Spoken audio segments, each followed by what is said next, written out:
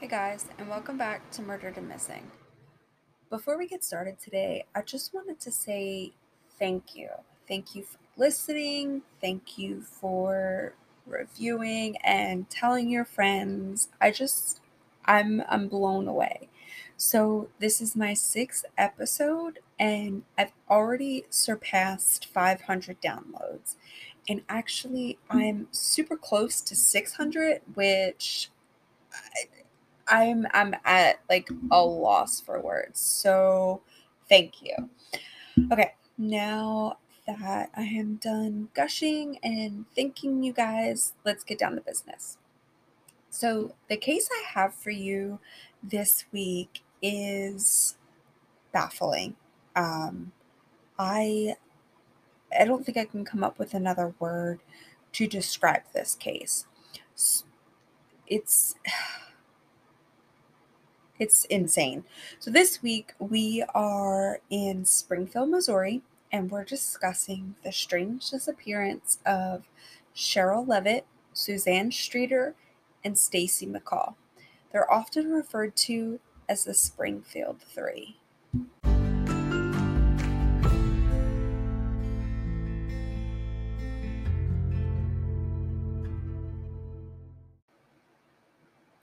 Cheryl Levitt was born Cheryl Williams on November 1st, 1944, and she was raised in Bellevue, Washington.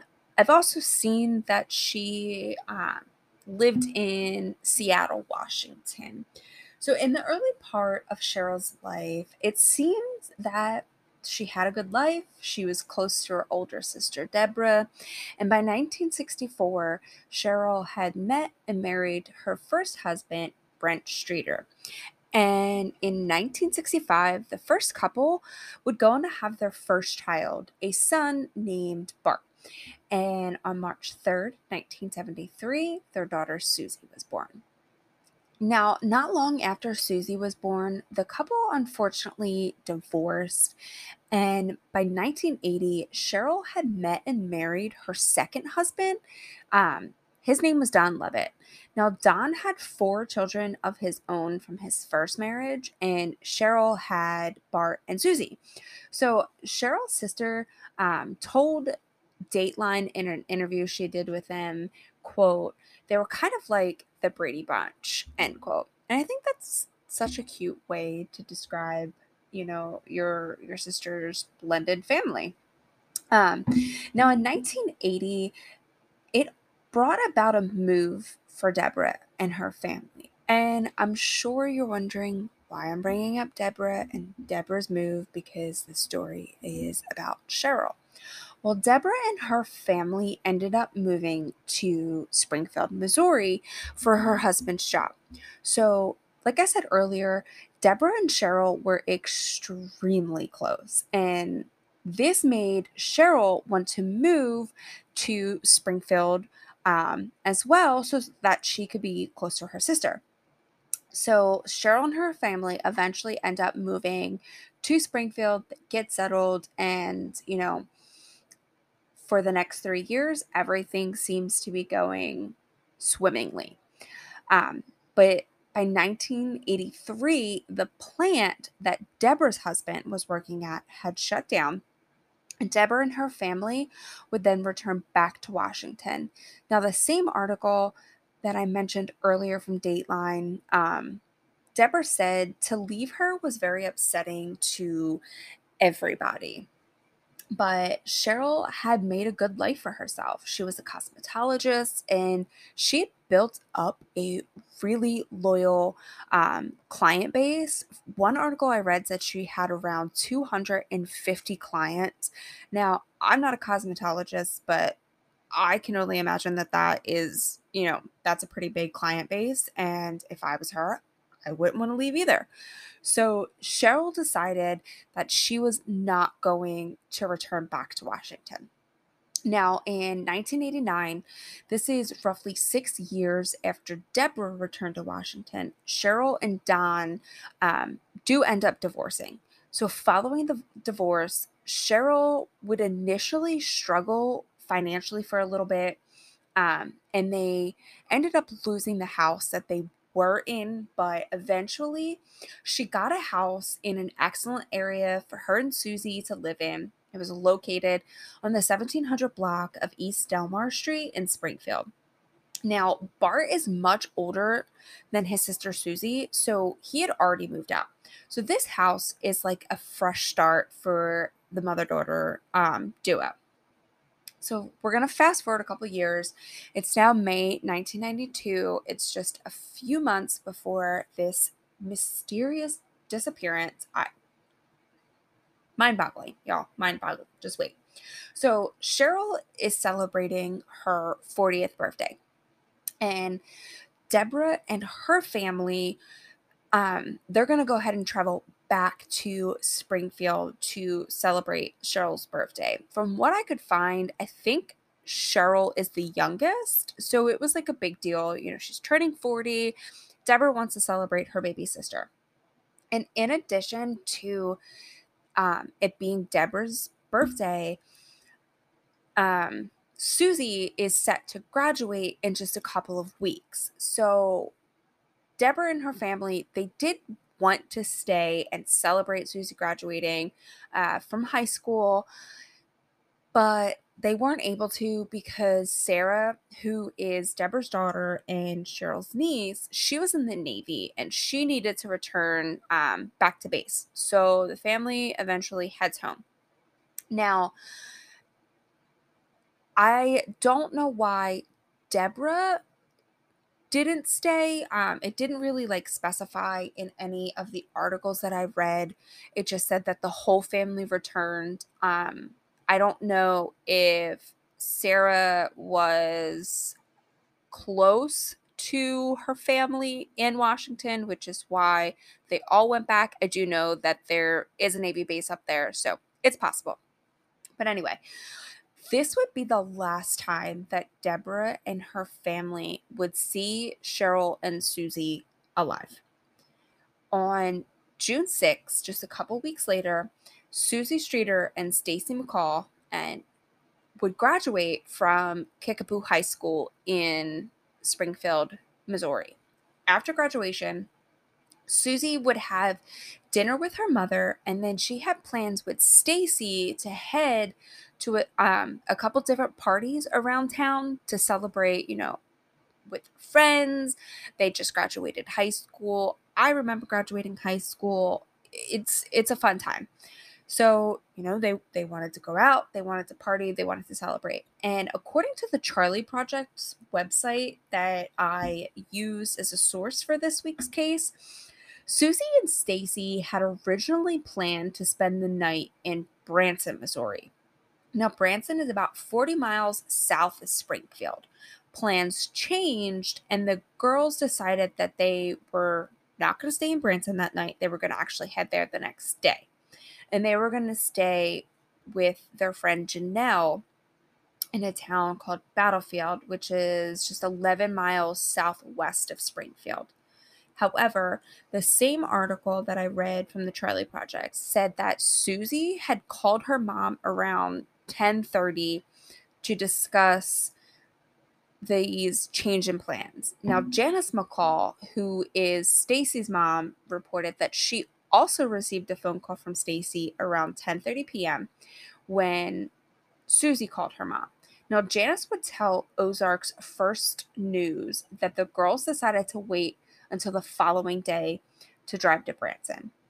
Now, after this conversation with her daughter, Cheryl would call a friend, and it's unclear whether or not she got off the phone at 11:15 or began speaking to this friend at 11:15. But Cheryl was on the phone and she was discussing painting an armoire. And I've also seen it reported as a chest of drawers, but to me, it's the same thing, just a different way of describing the item. Now, if I'm wrong, write in, let me know. I kind of just use them interchangeably, but whatever. So anyway, so while on the phone with this unnamed friend, she didn't indicate that anything was amiss inside the home. She seemed relaxed, and neighbors never reported any suspicious activity near Cheryl and Susie's home that night. So as far as we know, everything's fine. Janice spoke to Stacy. Stacy was fine. Got off the phone with her and didn't expect anything was amiss. And same with Cheryl and Susie. Got off the phone. Nothing was amiss.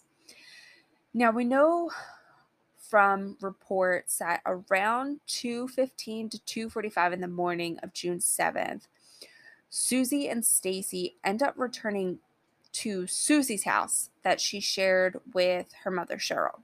Now, the Charlie Project reported that Susie and Stacy were supposed to stay at a friend's house that night and then head to the water park in the morning.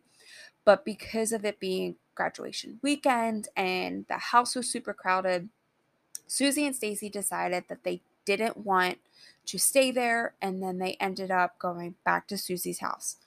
However, they did plan to meet up with their friend Janelle and her boyfriend to go to this water park. It's called the Whitewater Amusement Park, and it is located in Branson, Missouri.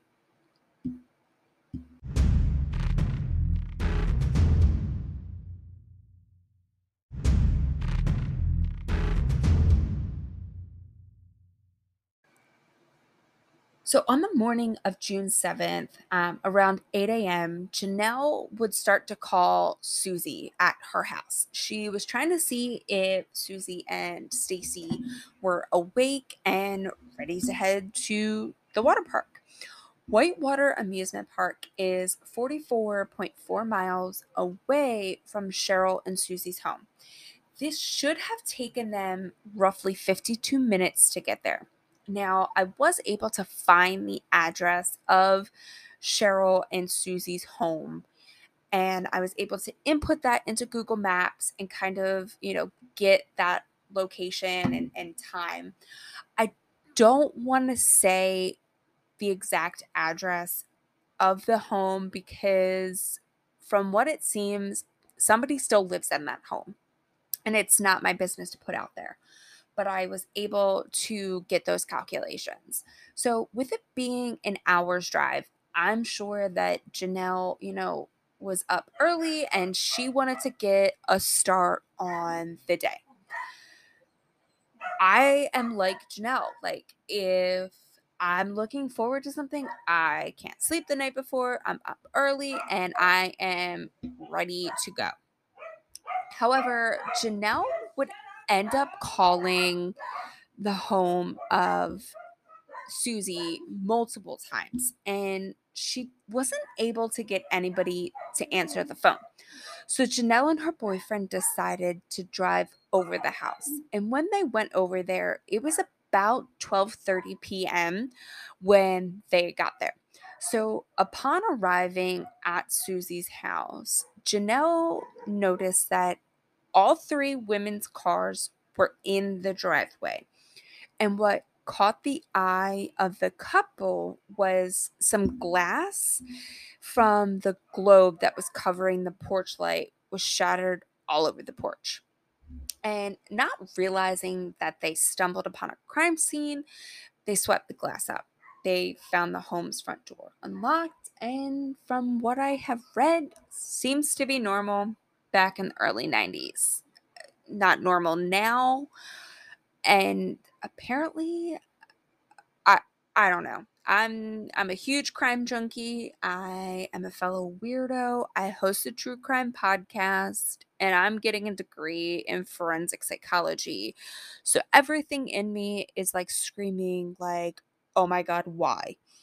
But it was the early 90s. And according to an article by Ozark's First News, murders and kidnappings were rare in Springfield. So from what it seems, this was a quiet, quaint town, and they truly believed that they were safe. So leaving your door unlocked was not far fetched. So the couple end up going into the home, and when they got in there, they said that nothing seemed overtly out of place. Um, it did seem like they, kind of checked the bedrooms and they noticed that beds were made. Sorry. And the only bed that did appear to be slept in at some point was Cheryl's. And next to Cheryl's bed were her glasses, and it seems like a reading book as well was next to the bed, and that book was turned upside down. So that could potentially mean that she was interrupted while reading. Was it because, was this interruption from the girls returning? Was this interruption from a noise she heard? I don't know. I don't know if she was even reading the book that night. It could have been earlier in the day. We don't know. But the book was there. So in Susie's room, they noticed that her bed was made, but the blinds had been pulled apart. It seemed like somebody was trying to look to the outside from inside of her room. Now, from a couple articles I read, it seems like they peeled the blinds apart. I don't really know. I mean, why not pull them up or peek behind them? The only reason why I could think like you would like pull them apart is because you're trying to like spy. You hear something, you want to look outside. And I don't know what direction Susie's room was facing, but could it be from somebody who was inside the house that is responsible for the women's disappearance? Were they looking outside? Were they trying to see if the coast was clear? Were they trying to find a signal from their accomplice? I don't know. A million questions are running through my head, and a list of like what ifs are screaming through my head right now. I, I don't know. So Janelle and her boyfriend did note that cigarette packs were found inside the home. And that's not strange. What's strange is that they were there because she knew that both Cheryl and Susie were smokers. And neither Cheryl or Susie would have left those behind. So the fact that she found the cigarettes when she knows that they're smokers is not weird, but it is weird if that makes sense. I don't know. It made sense in my head. Anyway, so she also found that the women's purses were lined up together on the steps. Now it's unclear if it was like on one step was one purse, next step, next purse, next step, next purse, or if they were like one, two, three. I don't know. I would imagine it was like one step, one step, one step. Whatever. So they also noticed that clothing had been left behind, Stacy's makeup bag was left behind, just things that were there that shouldn't have been there if the girls were going somewhere. So while it's not strange and it's not out of place, but it's almost out of character, it seems, from everything that I've read. Those things are normal to find inside someone's home, but not normal in this scenario, if that makes sense. I don't know. Anyway, so in addition, Susie's dog Cinnamon, who was a Yorkie, he was left behind. And Janelle said that he was acting very anxious and jumpy, which was out of character for the dog. The dog was described as loving and calm. So the fact that it was anxious and jumpy, could it be because somebody just kidnapped their owners? I don't know. I don't know. I've also seen reports that like the dog was removed from the home. It was like one line, so I didn't really like kind of fall down that rabbit hole. Now, while Janelle was in the home of Cheryl and Susie, the phone rang and Janelle answered it, thinking maybe it was Susie to be like, hey, I'm fine. everything is okay. I'm in XYZ, or I'm at XYZ. However, that was not the case. She was, though, greeted by an unknown male caller who was making lewd sexual comments. Gross. So she hung up the phone. And she was assuming that it was just a sick prank call by some creepy weirdo to the home of two single women. So she hangs up, and her boyfriend leave. And as the day progressed, there were still no signs of the missing women. And word would get back to Janice, which is Stacy's mom. I'm sorry, every time I say that, I really want to burst out into song about Stacy's mom, and it's really inappropriate. I'm sorry. So, some sources that I read said word had gotten to Janice via talk around town. However, that same article I read by Ozark's First News reported that Janice hadn't heard from her daughter all day long, so she became increasingly worried. And when she found out that Stacy did not spend the night at Janelle's house, as initially discussed during that 10:30 phone call, she found out that Stacy stayed over Susie's house. So Janice would then start calling the Levitt Streeter home, like Janelle did, trying to locate Stacy. Now, I'm sure it wasn't, like, oh, your plans changed. It was late at night. I'm sure that's not why she was calling. It was more like, hey, heard that your plans had changed. And Janelle saying that she hasn't heard from you all day. Where you at, girl?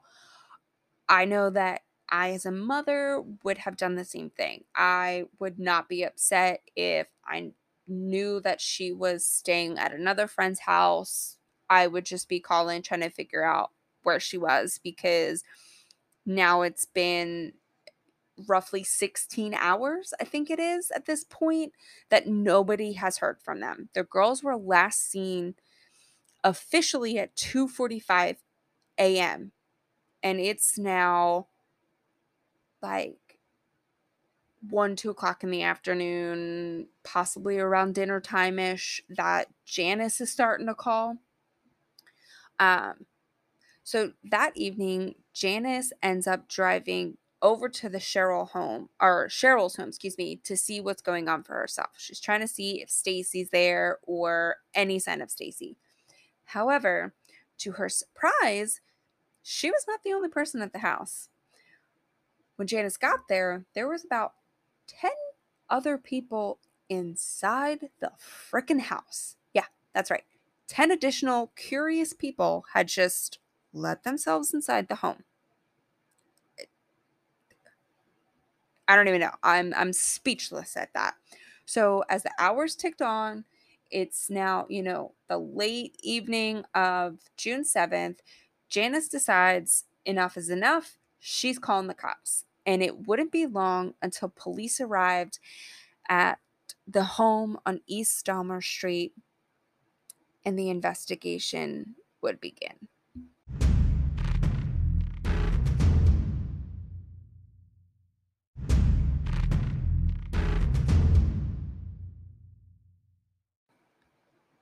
It wouldn't be long after Janice called the police that police would arrive on scene, and it became apparent to them very quickly that these women did not leave on their own.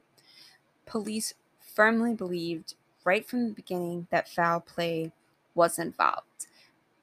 And they came to this conclusion because, like I said earlier, their purses were there, all three cars were there, and um, you know, personal care items such as clothing and things like that were still inside the house. And according to the Charlie Project, Stacy suffered from migraines and had prescription medication that she took for these migraines, and that was found inside the home. So that was just more fuel to the fire for police to say, nope, They did not leave on their own. Something happened. So police would also find evidence suggesting that Susie and Stacy did make it inside the house. So it appears that they had taken makeup off sometime before they disappeared.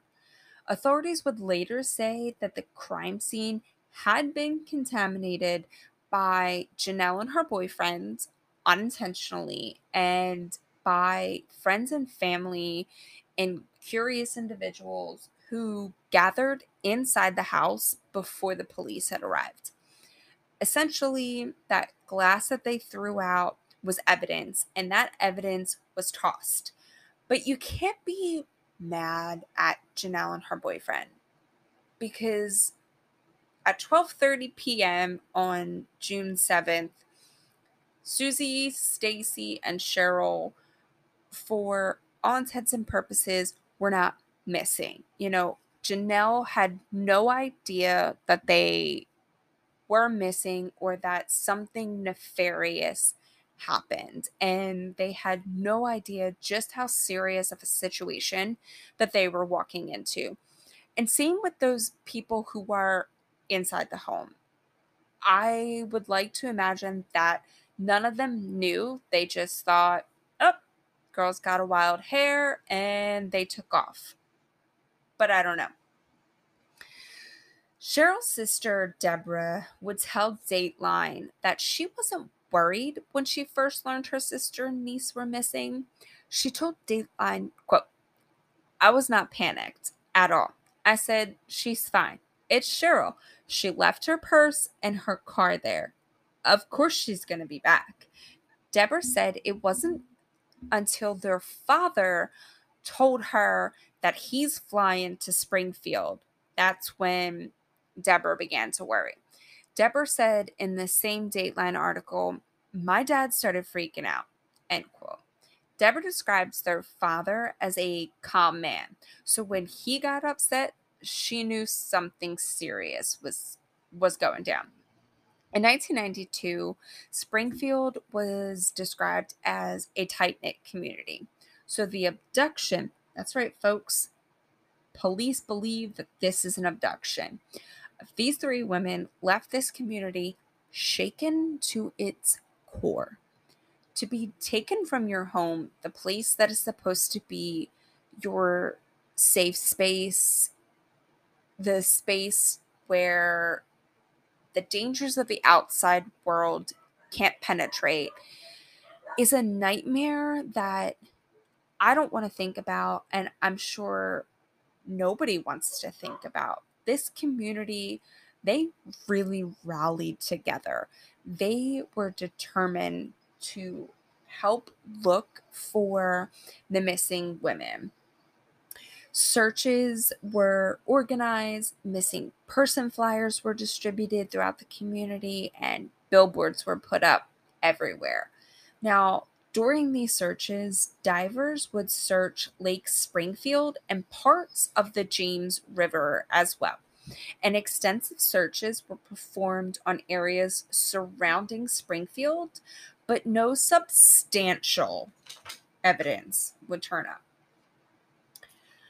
The FBI was called in on June 9th, 1992, just 2 days after, and they were coming in to assist the investigation. And by June 10th, the community had ended up distributing more than 20,000 posters all throughout Springfield and surrounding counties. According to one of the articles that I read for this case, which was actually written in June of this year, that's 2022, these posters can still be found in some storefronts today. So if any of my listeners are in Springfield, let me know if those posters are still up. I'm definitely curious. Undeniably, these families have not given up the fight. They have vowed to find their missing loved ones. And in addition to um, these posters would bring in lots of witnesses, and some of them seem questionable at best, and some of them I'm like, okay, well, let's see. So one of the witnesses told authorities that they saw a woman who was matching Susie's description driving an older model moss green Dodge van sometime during the day on June 7th. This witness claimed that the woman appeared terrified, and she reported, or he, I'm not sure if it was a he or she. Anyway, so they reported to the Charlie Project that there was an unseen man in the van with them. And this man said, quote, "Don't do anything stupid," unquote. End quote? I don't know. Whatever. Unfortunately, this witness would not come forward until several days had passed. Now, I want to take a minute and talk about this witness. First of all, why would you wait a few days? Because by this point, I'm sure it's all over the news.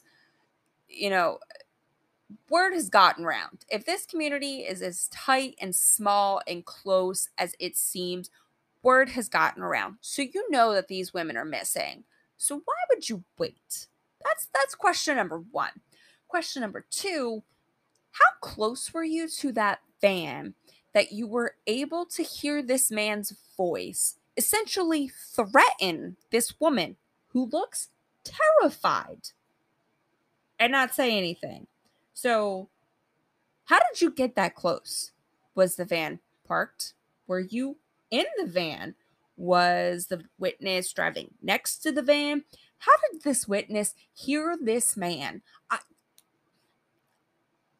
This has got me heated, and I have so many freaking questions about this witness and this supposed line that this man said to this terrified woman.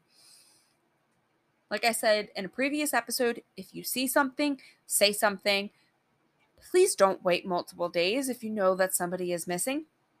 Anyway, moving on to another witness who also reported seeing a Dodge van fitting the description of this moss green van. So this van, however, I don't know if it's the same van or if it's a different one, fits the description, but it was seen in a different area of Springfield. Now, this male witness would come forward and tell police he witnessed a blonde female sitting in the driver's seat of this van in a grocery store parking lot. Now, all three women have blonde hair. So it could possibly have been Susie, it could have been Stacy, it could have even been Cheryl. Now, this witness would write down the van's license plate because he said it was, quote unquote, suspicious. Which good on him. He saw something, he thought it was suspicious, and he thought, better write this down. However, he threw the paper away before contacting authorities. Yeah. So insert face palm emoji here. Now, I'm hoping it was an accident and it wasn't on purpose and he wasn't like, whatever. It's not that big of a deal. I'm just going to toss it out. I'm really hoping that it was an accident. And I don't know. So he comes forward, he tells authorities, and authorities, I'm sorry, this made me chuckle, but authorities attempted to use a hypnotist to hypnotize the man to try and recall the license plate numbers. I don't know, whatever. Strange. But this man could only recall the first 3 letters of the plate. And I don't know if they ever tracked down the van. I don't know if they ever found the van. Or what. But authorities have not been able to link this van, that van, or any van to the woman's disappearance. But it won't be the first time that this van comes up. And this van is also, a photo of it is on the Charlie Project's website for all three women: Susie's page, Stacy's page, and Cheryl's page. There is a van that looks very similar to the one described as like a, not like a person's of interest because it's not a person, but like an object of interest. Is that a thing? I don't know. If that's a thing, let me know.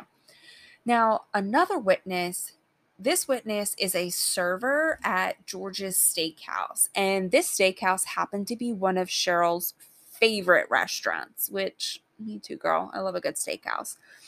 This server reported seeing all three of the women in the restaurant between 1 a.m. and 3 a.m. on the morning of June 7th. Now, this is where it got a little hairy for me. Is it June 6th, June 7th, 1 a.m. to 3 a.m.? Or is it June 7th to June 8th, 1 a.m., 3 a.m.? Because, like, you know, if you're working and you're a server and you're working late and you see somebody after midnight, but you went in on, like, let's say she went in on the 7th and she sees them, is that June 7th, but technically June 8th?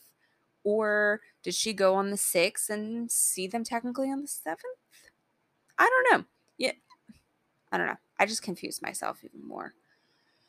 Anyway, so this server said that all three women arrived together and left together.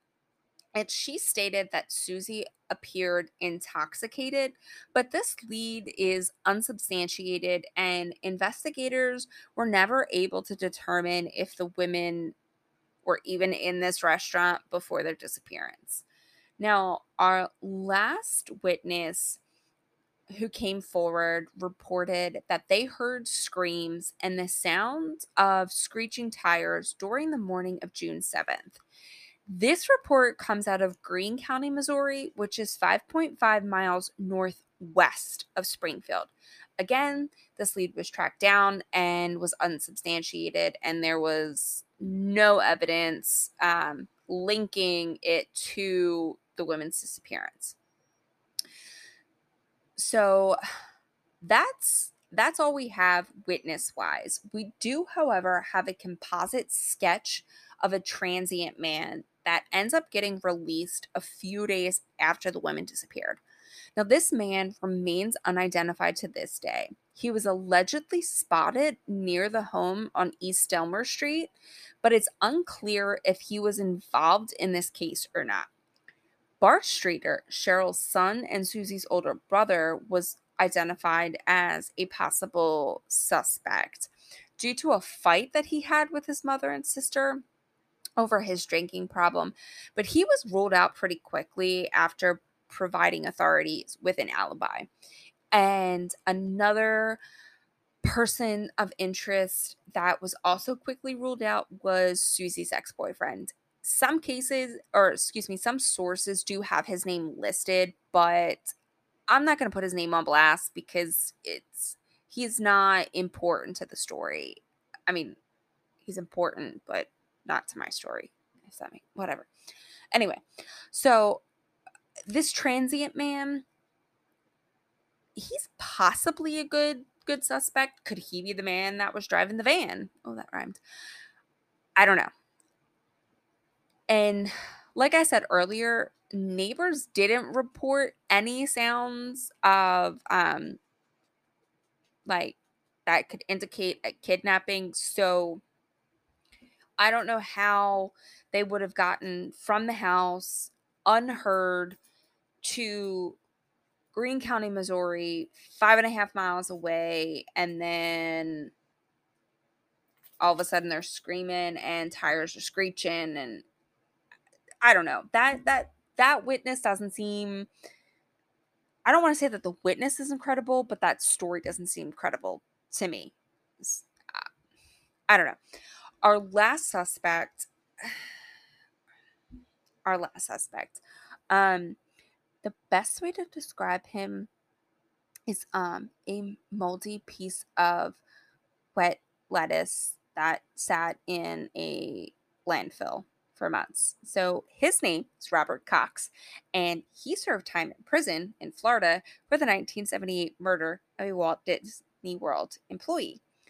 However, excuse me, just lost my voice. He appealed his conviction due to insufficient evidence, and his conviction was later overturned in 1989.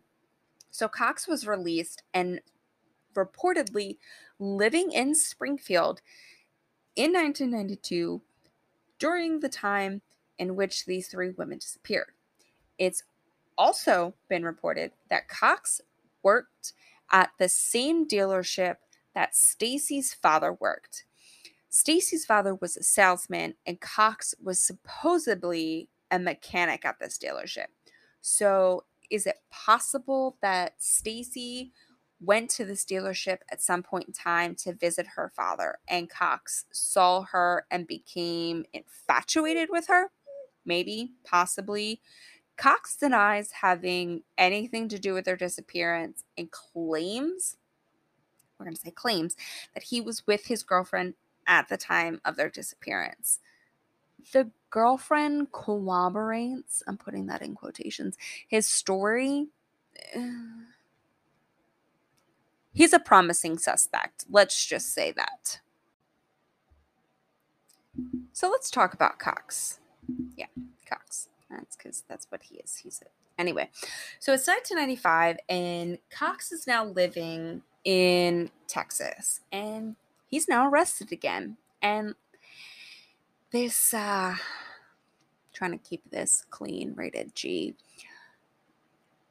piece of garbage, literal garbage, trash human being is convicted and sentenced of holding a child, a freaking child, at gunpoint. I wish y'all could see my face right now. So by 1996, Cox does an interview with KY3, which is an NBC affiliate. And he does this interview and he tells a reporter by the name of Dennis Graves, quote, "I just know that they're dead," end quote. Graves asked Cox if that was his theory or a theory. Cox responded, quote, "No, it's not my theory. I just know that. There's no doubt about it," end quote. I'm sorry. What? You know what? The interview with the reporter could tie back potentially to some phone calls that Janice McCall received during the initial stages of the investigation. And she's reported as saying, quote, "Her daughter was cut up into pieces and fed to the hogs." I can imagine receiving that phone call as a mother whose child is missing. Whatever trash human being did that, I hope you have the day you deserve, because I'm sure it's not going to be a good one. Anyway, so this interview with Graves was eventually subpoenaed by the authorities, and it is presented to a grand jury in 1996. However, no charges were ever filed, and Cox is still in jail and serving a life sentence in Texas. Thank you, Texas. So we're going to rewind back to 1992 when this case was featured on America's Most Wanted. An anonymous tipster calls into the tip line, and before authorities could get any information from this caller, the line disconnected. I don't know if it's because of user error, if it was because the caller hung up. I don't know. But for some reason, police believe that this caller has vital information. How they reach this conclusion is unclear. I don't know, but that is what they believe. They put out public pleas to this caller, basically begging them to call back. I mean, please, seriously, call back. But they don't. So the information that this person has or had is a mystery. I don't know if this person is still alive. I don't know if this person still follows this case. But if you're listening, please call back. In 1993, a 40-acre property in Webster County, which is 32 miles northeast of Springfield, was searched, and they were looking for the women there. That search turned up no leads, no evidence, nothing.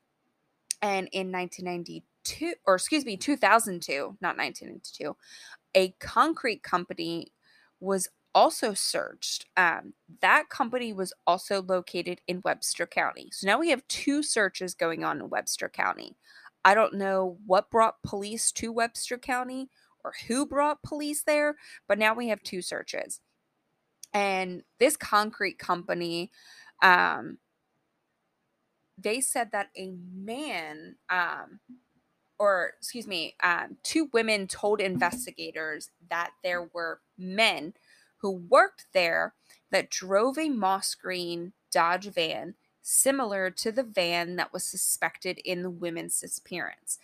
Now, police do end up bringing in cadaver dogs, and those dogs hit on 3 separate spots in the concrete company, and they end up being or I don't know if they are human remains, but they're bones. They found bones, but these bones were too old to be the women. That's what the report said, is that whoever these bones or whatever these bones belong to, they were there too long to potentially be related to the missing women.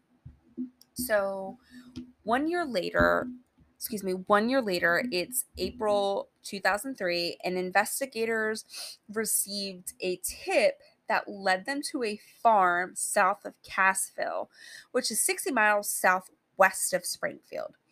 They ended up bringing heavy machinery in, like I think it was a backhoe, and they dug up some holes, which this search actually turned up some evidence. And this evidence included blood and a section of, guess what?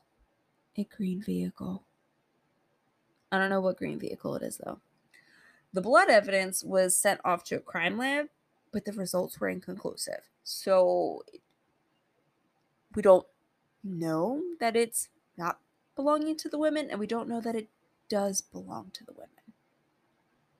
But I couldn't find any other information regarding the green vehicle that they found, the piece. I am going to keep looking, though, because I'm curious. I'm sure there would be more, but we do know that investigators do keep certain things close to the chest when it comes to investigations. So maybe that piece of green vehicle that was found holds more information, and they're just not releasing it yet. One can hope. Now, in 2007, a local writer is investigating and looking into this disappearance, and he ends up contracting a consulting engineering firm after he suspected that the women were buried under the Cox Health Medical Center's south parking garage. Now, this is not the same Cox as the person of interest. Cox Health just happens to be the name of the hospital located in Springfield. I did look it up, still there, and the parking garage is still there.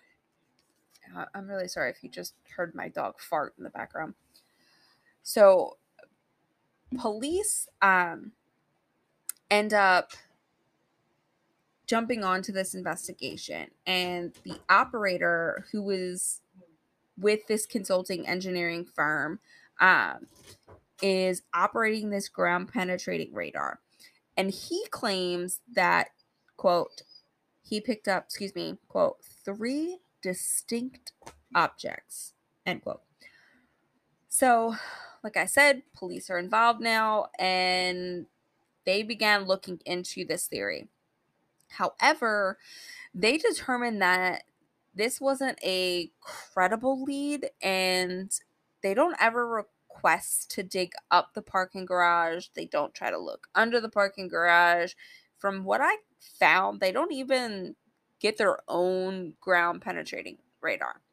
Now, I'm not sure how they came to this conclusion, but I sure hope that they did their due diligence and that's how they came to this conclusion. But I don't know. In recent years, very few leads have turned up. But police and family have not stopped pushing. They have not stopped looking, and they will not stop until they get answers. Dateline reported that the Springfield Police Department have leaned on every possible agency to help them with this case. It's been 30 years since these women disappeared. And Sarah, who is Cheryl's niece, said, quote, "Despite the lack of leads, the city has never forgotten about them and will never give up trying to find them." End quote. Sarah also said that the city holds a vigil in honor of them yearly. Now, at the time of their disappearances, Cheryl Levitt was 47. She was 5 feet 10 inches tall and weighed 110 pounds. She had short blonde, bleach blonde hair that was naturally curly. She had freckles on her neck and upper chest area. She would be 77 years old now. Susie was 19 at the time of her disappearance. She was described as 5 feet 2 inches tall and weighing 102 pounds. Susie had brown eyes and bleached blonde hair that she kept straight. Susie also had a 3.5-inch scar on the top of her right forearm and a small tumor located on the left side of her mouth. It was in the corner. Um, Susie would be 49 years old now. Stacy McCall was 18 years old when she disappeared. She is 5'3", 5 foot 3 inches tall, and weighs 120 pounds. She has blue eyes and blonde hair. She has freckles on her face and a dimple in the middle of her chin. Stacy would be 48 years old today. The Charlie Project reported that Cheryl was last known to be wearing a floral print dress, and Susie was wearing a white t-shirt, jeans, and pink shoes. And Stacy was last seen wearing a yellow shirt, flowered bikini pants, and a 14-inch gold herringbone chain necklace, and a flat gold initial ring, and a small diamond ring. Now, you may have noticed that I do refer to Cheryl and Susie in the past tense, but Stacy in the present tense. And that's because in 1997, Susie and Cheryl's family did have the woman legally declared dead. But Janice McCall told KY3, quote, "Until I know 100% that Stacy is dead, I'll never declare her dead. It's not for any other reason than if I do, and she's not dead, think of how mad she'd be when she gets back." End quote.